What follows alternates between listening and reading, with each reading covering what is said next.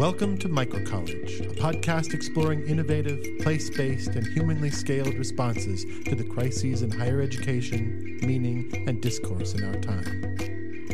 Everyone knows that colleges and universities are at a breaking point, but what can be done?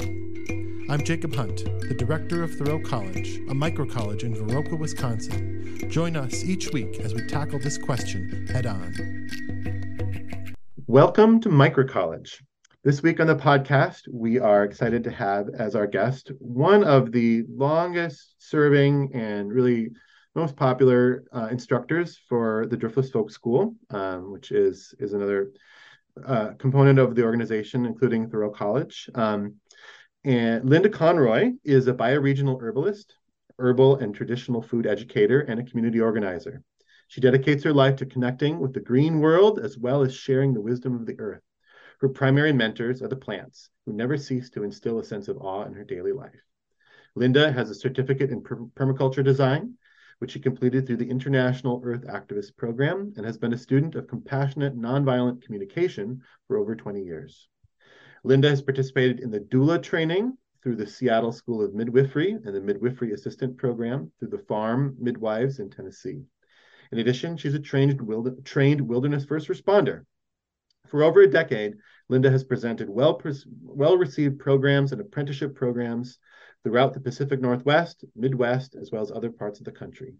She's the creator of Wild Eats Community Meals, Moonwise Herbs LLC, and the Midwest Women's Herbal Conference. And as I mentioned, for over 15 years through the Driftless Folk School and more recently through Thoreau College, Linda has been teaching a variety of very popular classes dealing with herbs, foraging for wild foods and herbs, soap making, pine needle and sweetgrass basketry, herbal gifts, many other things. Very, very, very popular classes. So thank you so much for being with us, Linda. Thanks for having me. I really appreciate it. It's fun to talk about classes and what's happening. Yeah, I think you've been a teacher of many people and in different levels and different contexts. So it's a real honor to have you here today. So yeah, I actually think you said a decade, and that must be a really old bio because I really am going on my third decade of teaching. Yeah. Oh, yeah. Right, we should update that. That's from the folk school. Yes. Funny, time slips by in those two. Right. Well, so half of that, because that was probably my original bio, half of my time I have been teaching for the folk school. Yeah.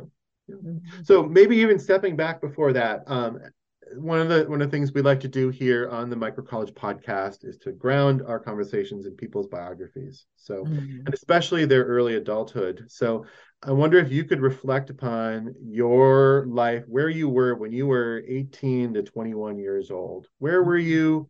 What was influencing your life? And what stands out as the important kind of landmarks of that period of your life? Right. So it's interesting because I actually took a long period of time between high school and college where I didn't go to college. I spent a lot of time just, sorting things out and just trying to, discover what my life was going to be about. I, just did a lot of traveling. I traveled across the country and just was really curious about what was in the wider world. I actually grew up outside of Philadelphia. And when I finished high school, I started actually working as a dental assistant. And then I, did some, like I said, did some traveling. And I didn't go back to college until I was about 21. And I, had more focus at that point, some things that happened in my life. And I just felt like, okay, I'm ready to dive in and really take a deep dive. I had, had some fun and did some adventurous things, and then decided to go back to college. And I went to college and I was very focused on studying social work. I really wanted to contribute. I saw social work as an avenue to change. I really, at that point, I wanted to change the world like many young people do. I was collecting information. I just thought, gosh, if I can go out and support people and help people through this avenue, it would be just really meet my deep needs, and would be a way for me to have some kind of devotion. Really, it wasn't like an academic endeavor for me at that point. I really was looking for something to commit my life to, and social work seemed like a good avenue for that. So I went to college for 4 years for social work and for my undergraduate degree, and then I went right on and also completed a master's degree in social work and also law and social policy. So it just became my those young adventurous times, which I think like your gap year college is about that, right? It's like really having life experiences so that then you can really find what you want to be committed to. And that's what happened for me. I took some gap years before that was even an idea. And then went on to college and really thrived at that point. I don't think I would have thrived at 18 or 19 in a college setting. Because I really wasn't in high school. I wasn't that academically inclined. I was more inclined, social things and that kind of stuff. So, but when I got to college, I was really able to apply myself and just really dove in wholeheartedly because I had a passion at that point. So I think that was really such a pivotal point going from that that those years of wandering and exploring into really being able to take a deep dive. And so that's and it was interesting because I did that. I went right from undergraduate through to graduate school and completed 2 master's degrees when I was in graduate school, and thought I might go to law school, but luckily I got diverted from that. I always feel like that was a lucky Close diversion. call. I'm not sure how that would have played out for me. But interestingly enough, when I went to I went to college and graduate school outside of Philadelphia, where I had grown up, and then I moved very quickly to Seattle, Washington, where I had traveled when I was younger and really loved that area. And so I moved there and started looking for a social work job, and had done a lot of medical social work. So I ended up working with people living with AIDS for a couple of years. And interestingly enough, one of my coworkers introduced me to herbs and herbalism. And so then I started being mentored in that trajectory. And, here I am all these years later, and that's, become my passion. Um, and so there's just I've taken a lot of different paths, and they kind of it's fun because they really come together. People will say, well, what are you doing with your social work degree? I'm like, I use it, I apply it every day because I work with people. Right. Social. Right. Yes, it's very social. Yeah. Yeah. But maybe, yeah, that's a good thread. Maybe you could make that a bit more explicit for people who are asking that question. So how doing the work with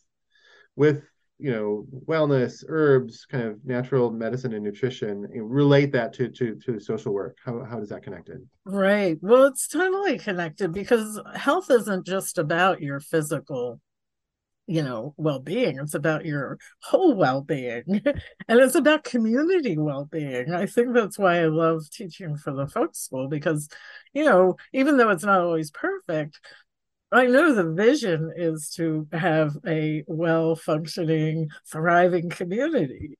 And so that is part of it. So that's why social work really drew me in. But then there's that combination, like we need healthy individuals, both physically, spiritually, psychologically, to have a healthy community. And so, I'm striving for that. And, I do think the folk school strives for that too. I'm sure Thoreau College is striving for that. And we do that by being together and supporting each other. And so they're very combined. Nourishment is a big part of my work as an herbalist, really.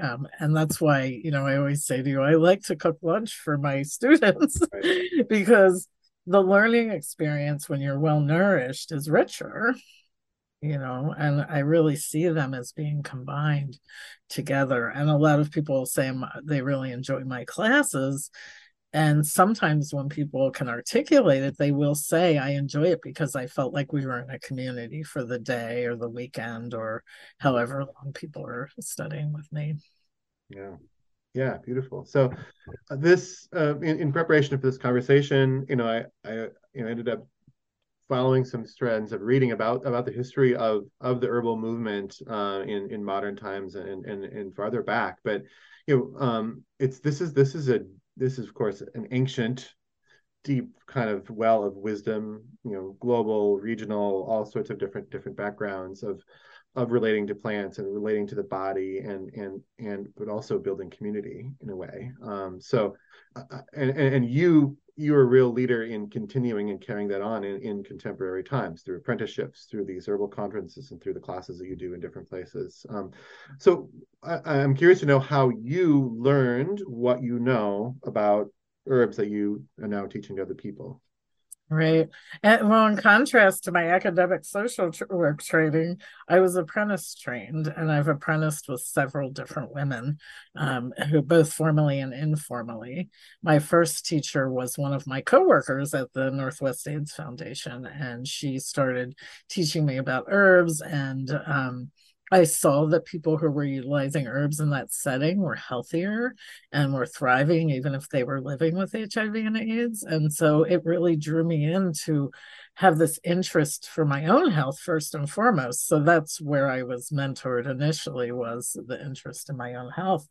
And then just seeing how that could be brought out, it drew me to go and apprentice with other women and go and live with them and spend time with them and see, not how do I treat disease with herbs, because that is one way of thinking about it. But how do I live a life way where the hearts are a heartbeat? Because the plants and a lot of traditional cultures around the world have this relationship with plants that's very ancestrally based, as you were noting.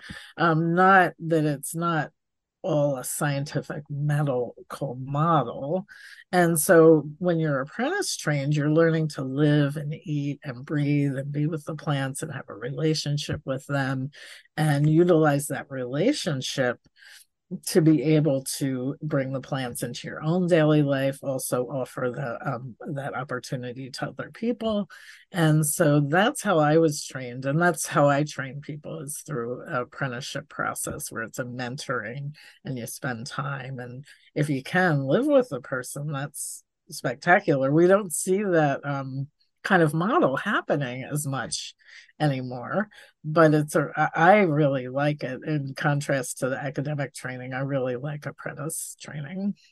Yeah, this is something that's been fascinating to me. I've done again some of my own research and reading about it, going back to the European kind of models of master apprenticeship, journeyman, those kind of relationships go back to the early medieval period and all kinds of different crafts and trades. And almost always in that world, it was, you're moving into the household as an apprentice. You're joining the family, and there's a contractual relationship. There's also part of that is you are really coming under the protection and the care of the master, right? And you were working for them, and it is also, even in medieval times, one of those places where women were actually entering into trades in different ways. It was one of the places that upward mobility could happen in across gender lines, actually. Mm-hmm. So can you describe your apprenticeship programs as you run them now? Like how long do they last? How many people are you working with? What does it look like? Well, I have several different ways people can apprentice with me, and I do offer a residential program where people can come and live here on my land for 3-week chunks at a time. And so that's a very intensive day in and day out, eating all your meals together and working together. And I love that because there's spontaneous learning that happens in that. When you have a classroom academic setting, it's very structured and you have a syllabus and you teach particular things because you're kind of bound by time, and and you want to make sure you impart certain things, which is important when you're teaching someone something. But when you have the opportunity to actually live and eat and breathe with people, you have these spontaneous learning experiences that are invaluable, that you can't, that they're gold.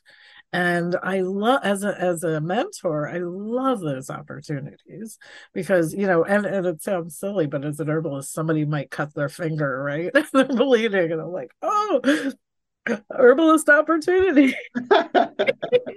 And so then they live and in person get to see how to stop bleeding, and how to put some compression on, and what herbs to apply, and then how to wash a wound, and so it sounds silly, but it's really powerful. I mean, I can teach that as a theoretical idea, but to actually have the experience, and not that I go out of my way to have people cut themselves, but it happens. We're working, we're trimming or burning something. Yeah. It just happens. And so that live-in opportunity is just so special and unique, and there's nothing you can't get some things that you get there anyway, any other way.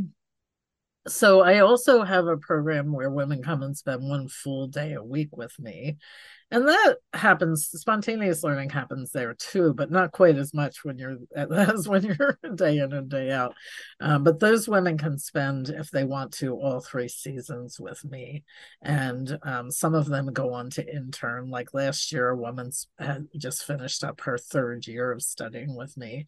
And when you study that long, you've obviously made a much bigger commitment than someone who comes for just a shorter period of time. And people have different needs, and especially in this day and age, I mean, not everybody is going to take 3 weeks out of their life to be here.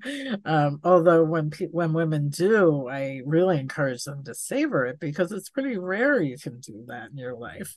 If you're young and you're able to do it, and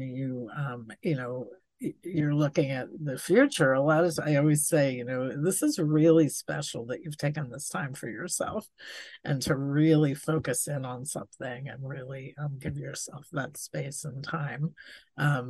So there's the 3-week program, the weekly program. I have started to run a year-long virtual apprenticeship program. And to be honest with you, I was a little resistant to it initially. Sure. But it started shortly before the pandemic, although it wasn't because of the pandemic that it started.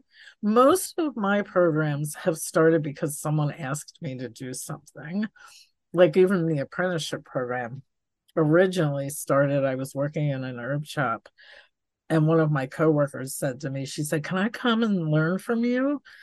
And I'm like, "Okay, you can come to my house every week." Really And so she started coming to my house every week. And then that became my weekly apprenticeship program. So right before the pandemic, a woman from Ireland contacted me, and she said, "I would really want to apprentice with you, and I'm not really sure how to make that happen." I'm like, "Well, let's talk about it."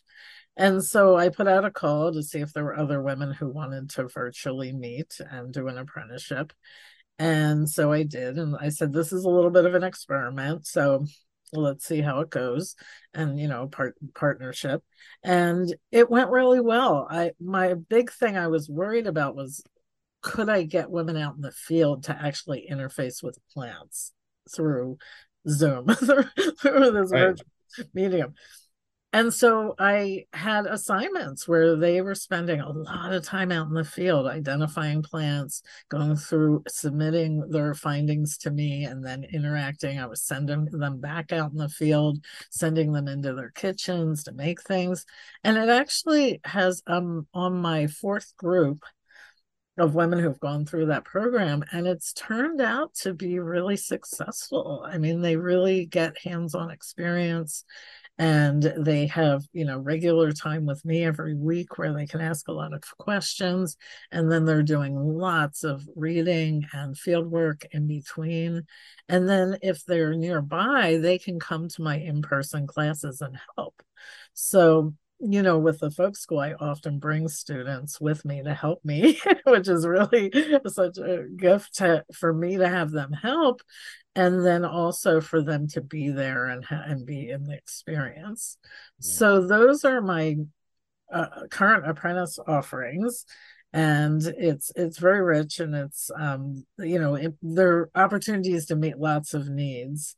I do also have a monthly program that meets for 8 months once a month as well for a full weekend. So lots of different Amazing. ways, and like I said, it's a lot out of people's needs and requests, not so much out of me thinking, oh, I want to offer an apprenticeship. Right. These remote participants, are they in different like bioregions and different climates? Yeah, and all over the world. That's been fun because I've traveled a lot, so I do know plants in a lot of places, so I can support them, um, and it's fun for the other students to, because we meet as a group once a week, and where we can ask questions and share our findings, and so they learn from each other in that way, and that's really fun. Fascinating. Wow. And so I think one of the things that emerges in talking to you and listening, to your story, like there is, again, you seem to be you're tapping into a really ancient kind of archetype of the wise woman herbalist, right? The And village, you could, if you want to, I think something that would resonate with more people and they'd understand it more quickly would be to say village herbalist. uh-huh. Just because it just, it makes more sense in people's minds. The wise women were the village herbalists. Right, right. Yeah. Yeah, I just a certain way of being in the world, of being of service to a community in a way that, I think like can you say a bit more about that? Like clearly teaching is Yeah. a big part of it, but what else is it? Right. It's so many things. It is of being of service, and it's a dedication kind of lifestyle, really being of, and, wanting to contribute to in whatever way presents itself. Because what you're hearing me say is I'm seeing what's presenting, what the needs are, and then if I have capacity, then I'm showing up and trying to contribute in that way. So an example of that, which was something that I had not known. It's really odd sometimes how you prepare yourself for something and you don't even know you're doing it. We've probably had that experience. Yeah, yeah. And with the pandemic was such an example for me. So I had years ago, I'm a lifelong learner, and I think that's another thing that is important in how I'm functioning and being out in the world. I'm always curious and wanting to learn myself, not just teach, but learn as well. So I had gone to Cuba a number of years ago, and I went as on a tour, and the focus was alternative medicine and regenerative agriculture, permaculture. So we were touring different areas, talking to different people about what they're doing there, and there's a lot of you know Cuba has had to be very creative and resilient in a Yeah. world that has really limited resources. And so we met with their emergency response team at one point, and we were talking to them, and they were talking about how every citizen in Cuba knows what their responsibility is in a crisis. Like, you are supposed to check on Uncle John, or you are supposed to go to the corner and report back to this group, or everybody just knows what they would do. And as I was listening to that, I was like, wow, that's really interesting, because I don't know what my role is. Mhm. Well, and nobody here knows what Yeah. the United States knows what their role is in an emergency. Be a consumer, right? Go Right, I guess so. go shopping, right? But for me, it brought up this question of, oh, well, how do I contribute? What is my role? How can I utilize what I bring to the table so I'll create a role for myself. And then I started teaching my herbal first aid classes. And when I present on that topic, I tell people to make a role, to create a role for themselves. Mm. I'm encouraging other people to do that too. So come to the pandemic, we go into February and March, and it becomes clear this is problematic, and people are scared, and people don't know what to do, and nobody really knows what's happening. No matter how you feel about it, it's very confusing. So I thought, well, I have some skills and tools. I actually felt pretty centered through the whole thing. I knew it was a crisis, but I had some herbal allies. I had some inner resources and sense of resiliency that I had been cultivating. And I thought, I have something to offer here. So I decided I would do these things called herbal hangouts. And I started doing them um, teleseminar fashion, and one night a week. And I did it for 13 weeks to provide people with education and tools and practical. A lot of it was practical, breathing exercises. Here's herbs you can ingest. Here's how you can maybe support some other people in your life. And how can you stay centered in an emergency? And so I just showed up, and I had already for a number of years been preparing to be of service in an emergency. Little did I know that was what it was going to be. But that's what I did. And I feel I developed some literature out of that I still now share with people. And just the whole thing, it just was really valuable. I don't remember exactly what your question was then. No, that's but, perfect. but hopefully I answered it. I was a little caught up because I really enjoyed, not that I enjoyed that we were having a pandemic, but I was grateful that I could contribute in some way. Yeah, you know. absolutely. I think no, that was right on topic. I think that this the sense of what of a role within a community, that a person can understand is something I think I hear from all of our students, right? Like what is the purpose of my life? And one of the ways is how do I fit into the kind of the resiliency, the health of the community in which I live. And I think, yeah, you've got a really clear one. And Well, yeah, that's a living, breathing example yeah. that I could have never planned. That was the thing of it. It was just like, wow, how on some level did the universe, and that's a thing I think one thing I can say about that really is curious to me, and I'm continually trying to bring myself back to center about this, is if I trust the universe has some kind of path that I don't understand, how do I find the threads of that and follow that, and not get distracted by the things that are distracting. I mean, there's just so many distractions like consumerism and fear, and there's just so many things that can distract us from staying centered and following the path. And it's something I have to say I really admire that I've seen in you in the years that I've known you, is you have a commitment to something, and you continually, even when something gets hard, I've seen you, really continue to to change it, but continue the thread of the path. And I think that's hard to do in this day and age, because we get distracted by so many things. And I actually really admire that about you. Yeah, thank you. Yeah, I think that's I think resilience of that kind, I think is built up of being a part of a strong community, and certainly something that I'm striving for, and we're striving for here, I think, to cultivate in people.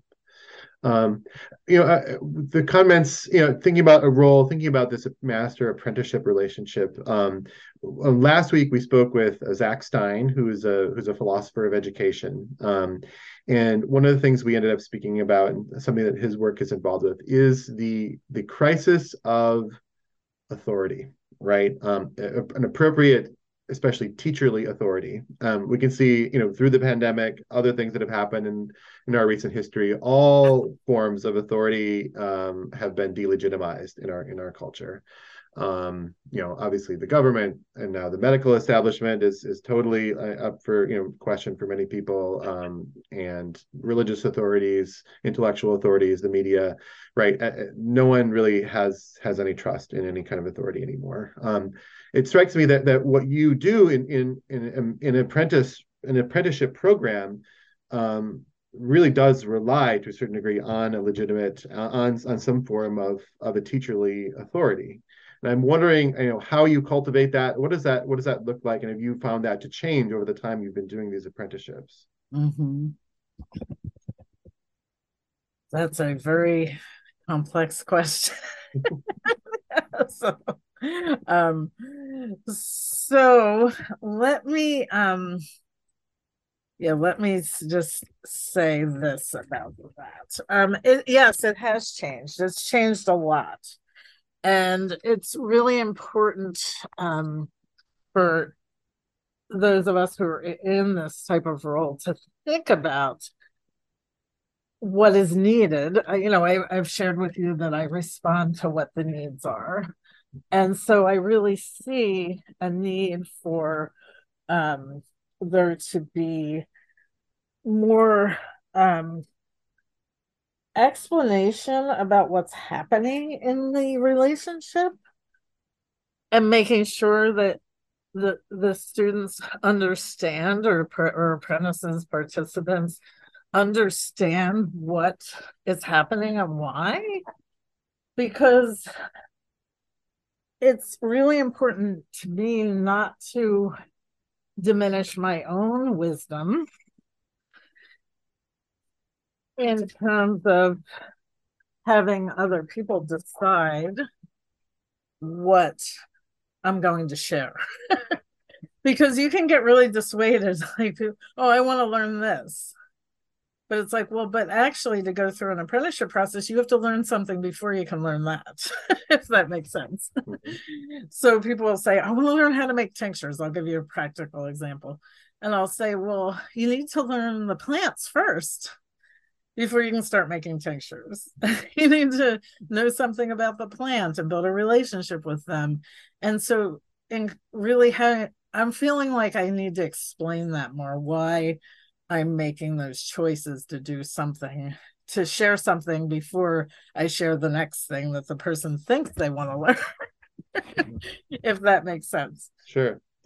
And I didn't used to feel the need to explain it quite as fully as I do now. And I find that if the students understand, it's easier for them to go through the process rather than being in a hurry to get to the end goal, if that makes sense. Mm-hmm. And I'm really grateful, because I think early on I couldn't have explained it either. Because of my years of experience, I have some capacity to explain that. But I know when I was younger, I might have been going through that same process, but I might not have been able to have as much capacity to explain why we're going through the process the way we're going through it. Does that make sense? And that makes a lot of sense. I mean, it resonates also with my experience as a teacher, primarily in, alternative or in very small teaching environments. But, I think I've gotten into the habit of, just as a matter of course, always explaining kind of the theory behind the order of things and the goals of the class. Not assuming that would be taken for granted. I'm wondering if you encounter, people who just are not going to go with that, or is there ways that doesn't work out? Yes, absolutely. Sometimes it's not, for everyone. And I say to people a couple things. One is, you get to choose whether you're involved or not. You're not chained. You do get to choose. And when you're in a learning environment, you're not going to quote unquote agree with everything. Mm-hmm. You have to have the experience, and then you can sort, as long as you're feeling like you're getting wisdom, and you're having a positive experience, even if it's challenging. And then when you leave an apprenticeship experience, you have a lot of sorting to do and see what resonates for you and leave the rest behind. And that's how, at least that was my experience in my apprenticeship programs. I didn't find every aspect of my apprenticeship to be something that I took with me, because not all of it resonated. Right. Like the communication style of one of my teachers, what didn't resonate with me, and I love her dearly, and I learned so much from her about a lot of things, but I chose to study nonviolent communication, and she very clearly told me she wasn't interested in that mode of communication, and I respected that. That's her choice, but it's my choice to choose to integrate that into what I learned from her. So I think that there has to be a mutual responsibility in that too, that it's important for participants to know that they can take what resonates and that eventually they're going to leave some things behind, and they should, you Mhm. know. Yeah. Yeah, I think it's really a delicate thing. I mean, I think that we've come to think about education in our time as a transfer of information, right? Mhm. Maybe skills and information, right? Some very like specific measurable things. If you go, back into another thing that Zach Stein said in our conversation that resonated is that every previous form of education from every culture that we know of was conceived of as a spiritual education, right? As a whether it was run by the church or whether it was the kind of medicine man or woman in a village or whether it was it was some other form of education. It primarily was inner formation of character, formation of a person's kind of moral and ethical and kind of spiritual qualities. And you got to think that I got to think that that's really comes up in talking about plants and talking about health and talking about dealing with people's kind of inner and outer life. Oh, absolutely. I mean, it's central. And I know there are places where you can just learn the constituents of plants and a more medical model of plant knowledge. And it's interesting because I've studied with one of my teachers is from New Zealand. She's a medical herbalist.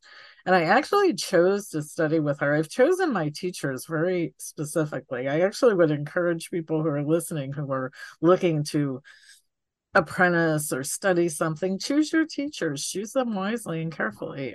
Think about it. What do you want in a teacher? What does a teacher offer you? So I chose her as my teacher. I met her, gosh, almost 30 years ago. And I met her here in the States at a workshop, but I really loved where she was coming from. I love that she had medical herbal knowledge, which actually in this country, because of the history of herbalism, it actually herbalism kind of stopped being a modality for a good number of years in this country because we really bought into scientific medicine in a way that just threw herbs out with the bathwater, at least in Western culture. Of course, indigenous people, that wasn't true, but for the Western mind. But in other cultures around the world, that didn't happen. And so in this country, we tend to have a lot of folk herbalists who don't have a whole lot of clinical skills to apply. And I wanted those skills in addition to the relational skills and all of that. Mhm. So I've spent a lot of time with her in New Zealand, studying and helping her with classes and programs. And I spent a lot of time bringing her here so I could learn from her and Okay. hosting classes with her as well. And so the last time I was there, she said to me, watch, because she's doing a lot of plant relationship classes and workshops now. She's in her 70s and she's not as interested in the medical aspect, actually. She's more interested in bringing people to her land and have them have that land based experience. And she said, watch the students who come here are coming from a medically trained herbal program and they're afraid of plants, Mhm. they're phytophobic. And I when she said that, I was like, oh, that's kind of, I didn't understand until I saw it. They really were. They were afraid because everything was, is this a contraindication? It was very medical model focused. Whereas whole plants work so differently than plants that are, reduced to their parts or, prepared in a way that they're more drug-like, are very different than whole plants. And so bridging that gap and bringing that together.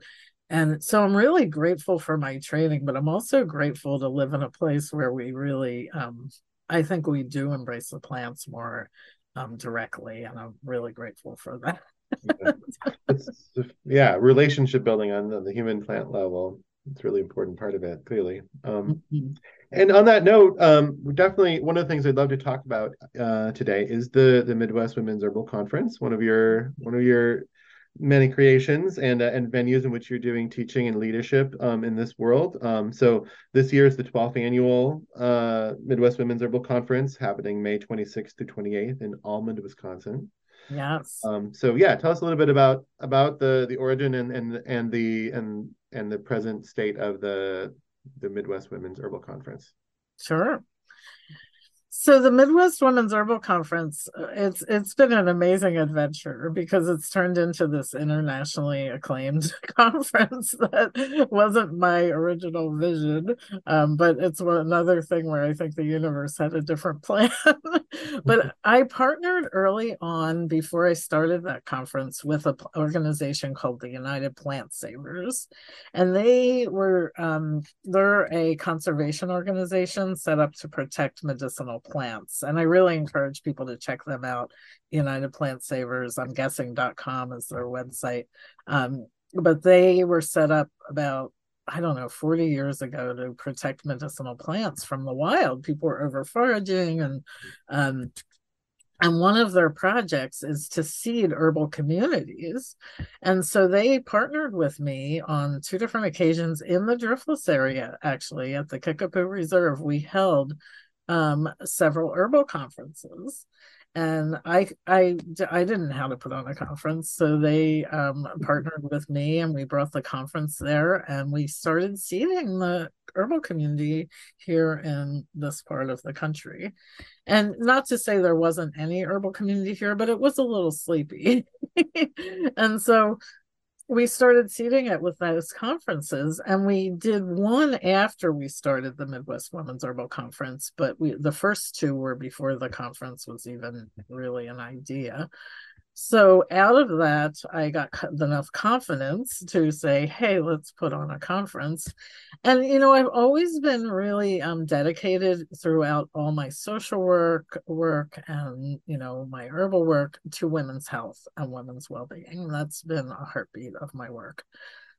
So I thought, and there have been traditionally women's herbal conferences all over the country. That's been regionally.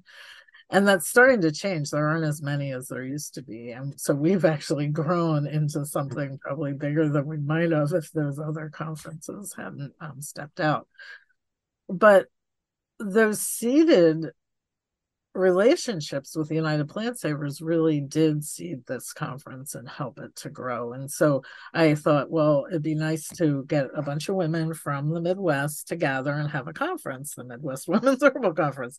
So we started out, we had 140 women at the first conference, and we sold out really quickly and had a waiting list because our venue couldn't hold any more than 140 women. We held it at a beautiful spiritual retreat center in northern Wisconsin called the Christine Center. Uh-huh. Have you been there?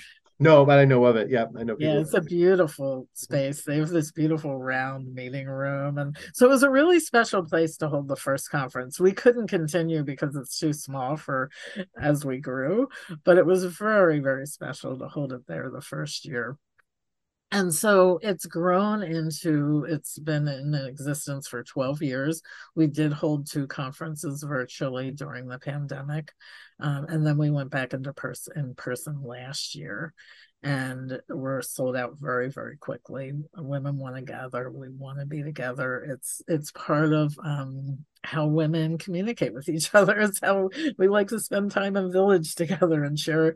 And so it's just grown into this really beautiful sharing, knowledge-based, nurturing, nourishing environment and container. And it's gained an international reputation. We have had international instructors from all over. And in our virtual events, we were able to bring even more international speakers, which was really fun.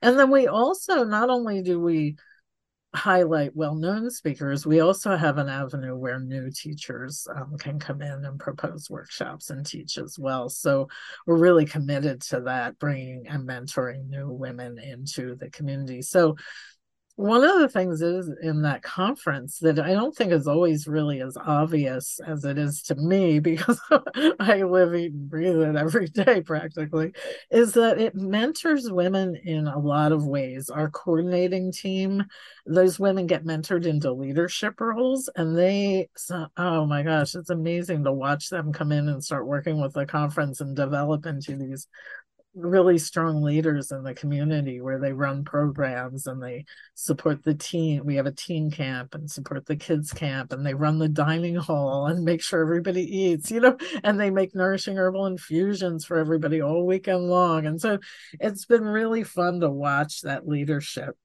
and then to watch the women who come year after year. After 12 years, you have women who are coming for a lot of years, and they are developing friendships and connections and knowledge, and then some of them will start teaching. So there's all these levels of mentorship built into the way the conference runs, and that's really been important to me, to Mhm. have that be the case, so that, hopefully, I mean, really, as I get older, I think I really would like this conference to be passed on to the younger generation at some point, so it can continue this lineage, because it is a conference that is modeled in the realm of the village herbalist.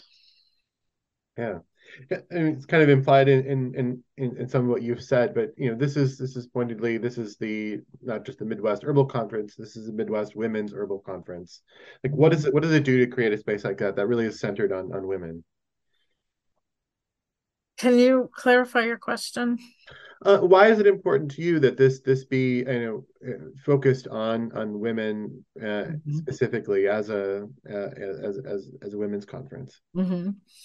Well, women tend to be the caretakers. They're the container holders.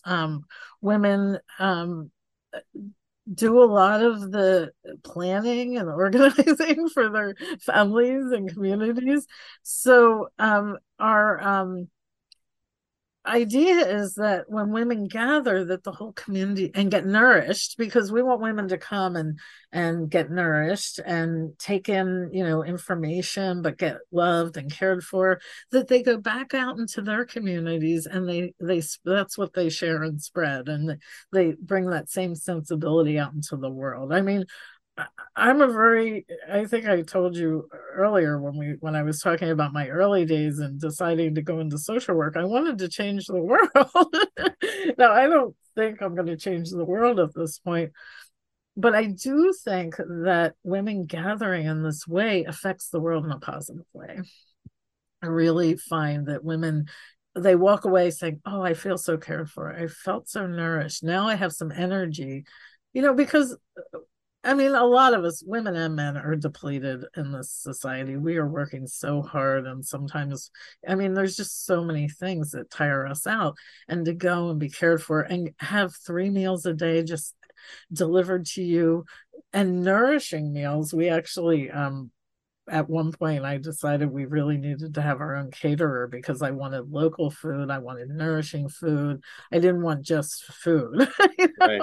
Like, I wanted something different. And for women who cook for their families every single day, day in and day out, and even for myself, I cook for myself, and I really try to cook as much nourishing food as I can.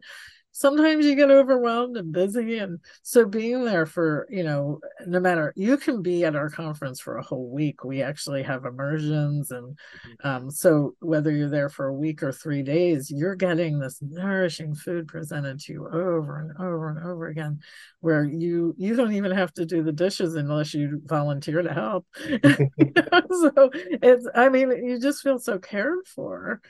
And that is the heartbeat of what we're trying to do, is create this place where women and girls and children, because we do have a kids camp too, feel really cared for and nourished, and that when they walk away, they feel like they have some energy to go back out into the world.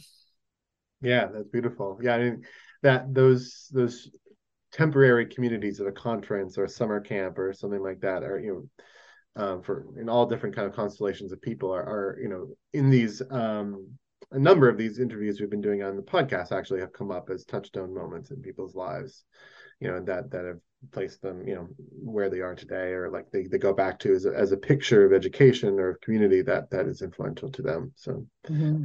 beautiful. So you also do the group, the Midwest Herbal Women's Herbal Conference, also does an event in the fall. Is that correct?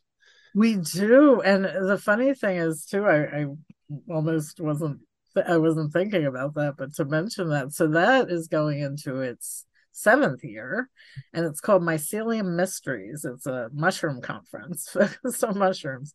And it grew out of our herbal conference, which was very interesting because we held one fall herbal conference. We decided to hold a fall event for a bunch of different reasons. And I was out in the woods walking around, and I couldn't step anywhere without stepping on a mushroom. And I mean, it was like a really abundant mushroom year, and it was just amazing. And I thought, oh my gosh, we need a mushroom conference. Yeah. And it was almost like the mushrooms were like, hey, what about us? So um so we decided to start a mushroom conference, and it was really interesting because I went to my conference team and I told them of this idea, and wanted to see what they thought and make sure they were on board. I can't do any of this work without the help of other people. I mean, it's a big endeavor, and so I need to make sure people want to do it. And some of them were like, well, that's a nice idea, but I don't like mushrooms. And I was like, what? How can you say that? Mushrooms are the cornerstone of life. Like, if you don't have mycelium in the soil, you have nothing. Right. So that was really beautiful, because then it was this education that started to happen about the role of mushrooms in the environment, and the role they can play in our health, and the relationships we can build with them. And it became really clear to me that the herbal world and the mushroom world were not mingling. There were very distinct camps. Like, some people were mushroom people and some people were herbal. Different kingdoms of nature, as it were. Yes. So in some ways, we're doing some pioneering work by really merging the two of them, bringing them together. And then we've also underscored and highlighted a lot of female mycologists who, some of them, academic, but some of them are, self-trained, and it's been really wonderful to have that relationship, because mushrooms are relational in nature. Yeah. And I noticed a whole different energy between the herbal people and the mushroom people. And I'm a very collaborative type of person. I like to network and collaborate and work together. And so it dawned on me one year, I'm like, I think I'm more of a mushroom person. I've been trying to fit myself into this herbal hat.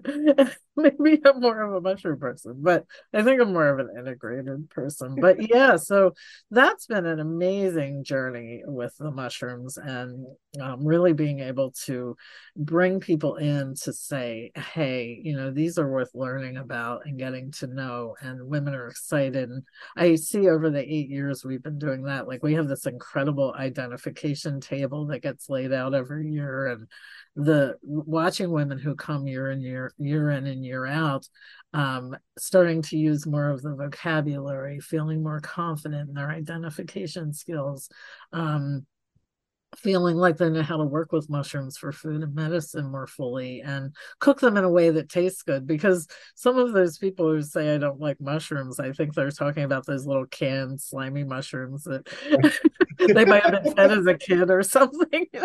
So, and there's such a rich history of mushrooms when you look around the world, and there's so many stories, and they're older than plants, so Yeah. they're ancient. It's a great example of just the way that you're paradigm or the paradigm of a whole culture can change. I think in the last decade that, went from being, fungi, mushrooms were just, they were invisible because they were not animal, vegetable, or mineral, right? They're not listed, right? Yep, yep. Um, and now I think, I've experienced this also myself. When you start to be aware of that whole dimension of life, you start to see it everywhere. Mhm. So the awareness of the importance of fungi to the soil and therefore to the health of forest or trees or grassland, health of, fungi in the body, in the gut, and medicinal and culinary and just also sort of technological kind of uses of fungi. Yes.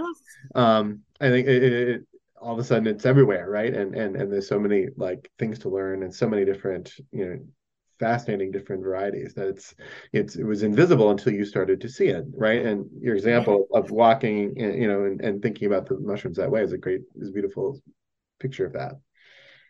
Well, and I think it's just another example of how my work always happens and is something presents itself. And so, and it's the next thing. Like, it's not like I'm like, okay, I think I'll have a business plan and I'll start a mushroom conference. Like, Polling data shows, yes. I mean, sometimes I'm like, no more ideas, Yeah. I tend to, like to manifest my idea. No more. But the mushroom event has just been a delight, and the women that I've worked with through that have taught me a lot and stretched. I feel like the mushroom mind has stretched me. And one of our speakers for we're already planning our keynote speakers for the fall. And one of our speakers, she's actually really an interesting lady. Her name's Dr. Cornelia Cho, and she's a pediatrician and a mycologist, and she's been studying brain science. And she's really interested in community and communication. She's done a lot of social justice work too. She's going to do a presentation called The Mycelial Brain. Mm. And I really excited to hear that her deliver that presentation because I do see is a mycelial brain. There's a way of thinking about things differently that brings us together and connects us. And yeah, so it's really been an exciting world to step into. Yeah, I think that's a powerful metaphor that again is people you see emerging in different places, the networks and the way that information and kind of nutrient flow in a mycelial network. Yeah, Right. And just for people who are listening who don't know what mycelium is, since I'm in that world now, I make that assumption. But right. there was a time I didn't know what it was. So mycelium is basically the root system of the mushrooms. It's the underground parts that grow, and they've found mycelium that's like 2,000 acres large. Right.